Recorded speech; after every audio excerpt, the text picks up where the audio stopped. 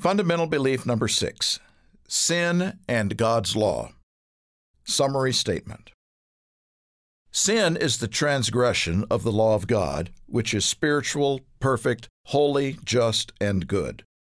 God's law is based upon the two great principles of love toward God and love toward neighbor. The Ten Commandments expound those foundational principles of God's law of love. Breaking any part of God's law brings upon a person the penalty of death. Those who love God and seek eternal life will strive to keep God's commandments. Obedience to God's law produces happiness and peace of mind. Disobedience to God's law produces misery and strife and ultimately eternal death. Now the details. God's law are the written expressions of God's perfect and holy mind and how He wants us to live. They define how to treat God and our fellow man with love and concern rather than selfishness and hurtfulness. The first purpose of God's laws, therefore, is to highlight His righteousness. They describe the actions, motivations, and thoughts that are in accordance with His own perfect character of love and holiness. Man's obedience to them will produce harmony and peace between God and between man and man. But because we have all broken God's laws, they also serve to convince us of our need for a Savior, for God's mercy. Servants of God have always appreciated and loved His laws and commandments because they make clear how to live God's way of love, the best way to live and act and think. Consider these scriptures. Then one of them, a lawyer, asked Him a question, testing Him, and saying, "Teacher, which is the great commandment in the law?" Jesus said to him, "You shall love the Lord your God with all your heart, with all your soul, and with all your mind. This is the first and great commandment. And the second is like it. You shall love your neighbor as yourself. On these two commandments hang all the law and the prophets. My tongue shall speak of your word, for all your commandments are righteousness. For the law is fulfilled in one word, even in this, you shall love your neighbor as yourself. Oh, how love I your law! It is my meditation all the day. Therefore the law is holy, and the commandment holy and just and good. If you really fulfill the royal law according to the Scripture, you shall love your neighbor as yourself, you do well. The law of the Lord is perfect, converting the soul. The testimony of the Lord is sure, making wise the simple. The statutes of the Lord are right, rejoicing the heart. The commandment of the Lord is pure, enlightening the eyes. Love does no harm to a neighbor. Therefore, love is the fulfillment of the law. Surely I have taught you statutes and judgments, just as the Lord my God commanded me, that you should act according to them in the land which you go to possess. Therefore be careful to observe them, for this is your wisdom and your understanding in the sight of the peoples who will hear all of these statutes and say, surely this great nation is a wise and understanding people. You, through your commandments, make me wiser than my enemies, for they are ever with me. These and many other similar passages contain praise and thankfulness for God's righteous laws because they illustrate the mind and character of God. They describe the way to love, peace, and joy, the way of life that brings glory to God and peace among people. God's laws are a guide to good living. If everyone fully obeyed them, even in just the letter, but especially in their deeper spiritual intent, what a utopia our world would be. We would have a world of truthfulness only, without lying or deception. We would have only care and concern for one another, not fighting and murder. Only stable families, not the heartbreak of unfaithfulness and selfishness. We would have only security, not theft or violation of property rights. There would be only rejoicing at others' blessings, not resentful jealousy. We would have only true religion and true worship, not idolatry or false beliefs in gods which are not gods at all.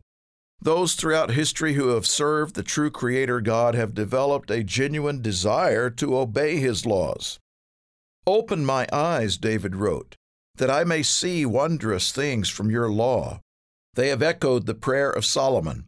May the Lord our God be with us, that he may incline our hearts to himself, to walk in all his ways, and to keep his commandments and his statutes and his judgments. But there is a second function of God's law. It convicts a man of his sinfulness. It shows that we do not by nature think or act like God, but instead have contrary and rebellious tendencies. The carnal mind is enmity against God, for it is not subject to the law of God, nor indeed can be. Sin is the violation of God's law, and all humans are guilty.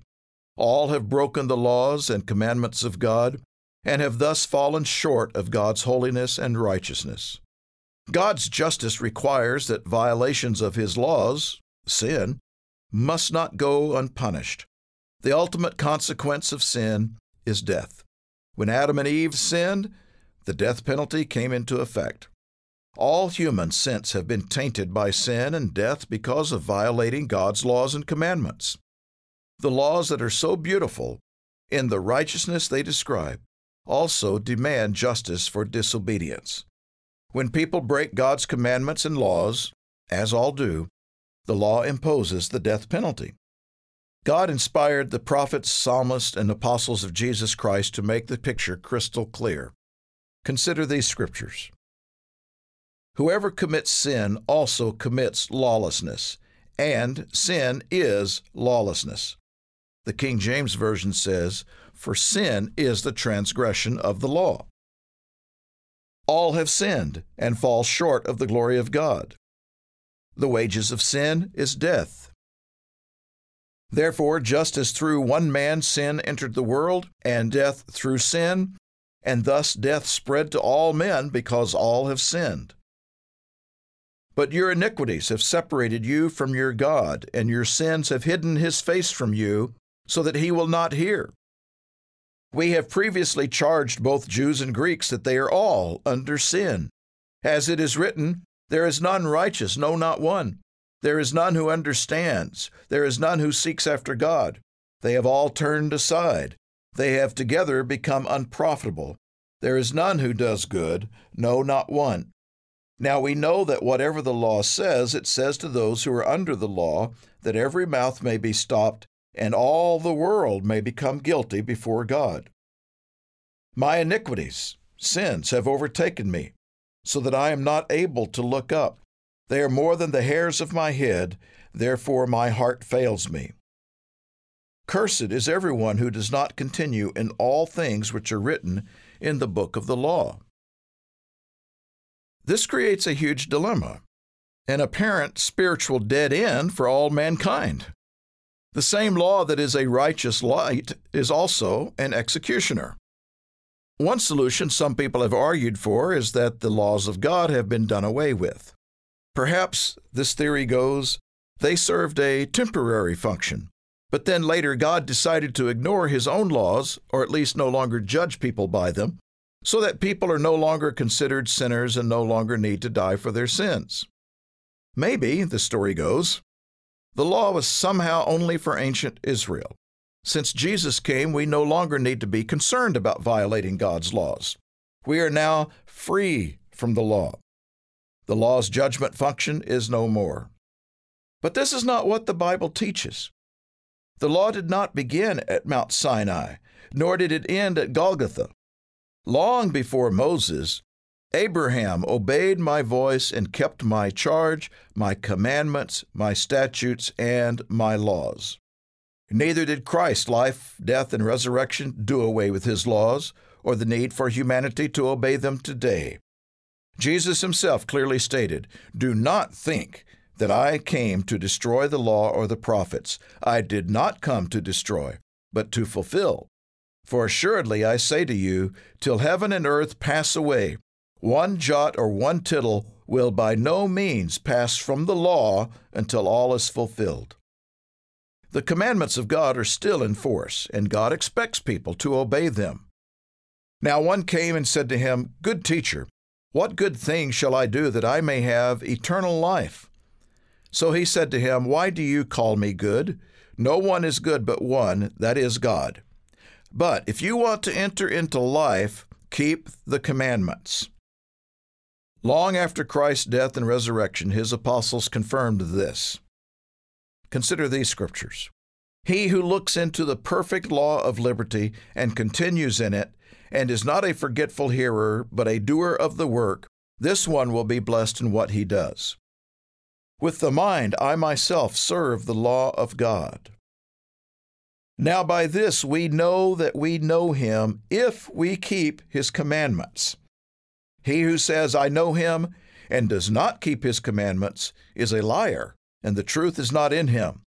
And whatever we ask, we receive of him, because we keep his commandments and do those things that are pleasing in his sight. For this is the love of God, that we keep his commandments, and his commandments are not burdensome." Paul summarized it so well. Therefore, the law is holy, and the commandment holy and just and good. Since God's law is still in effect, and we all sin, we're all condemned to death. Fundamental belief number 7 resolves the dilemma. To learn more about this topic, download our booklet, God's 10 Commandments, Still Relevant Today. Thanks for listening. For the next chapter of this booklet, continue with Episode 7 of the Fundamental Beliefs of the Church of God, a Worldwide Association.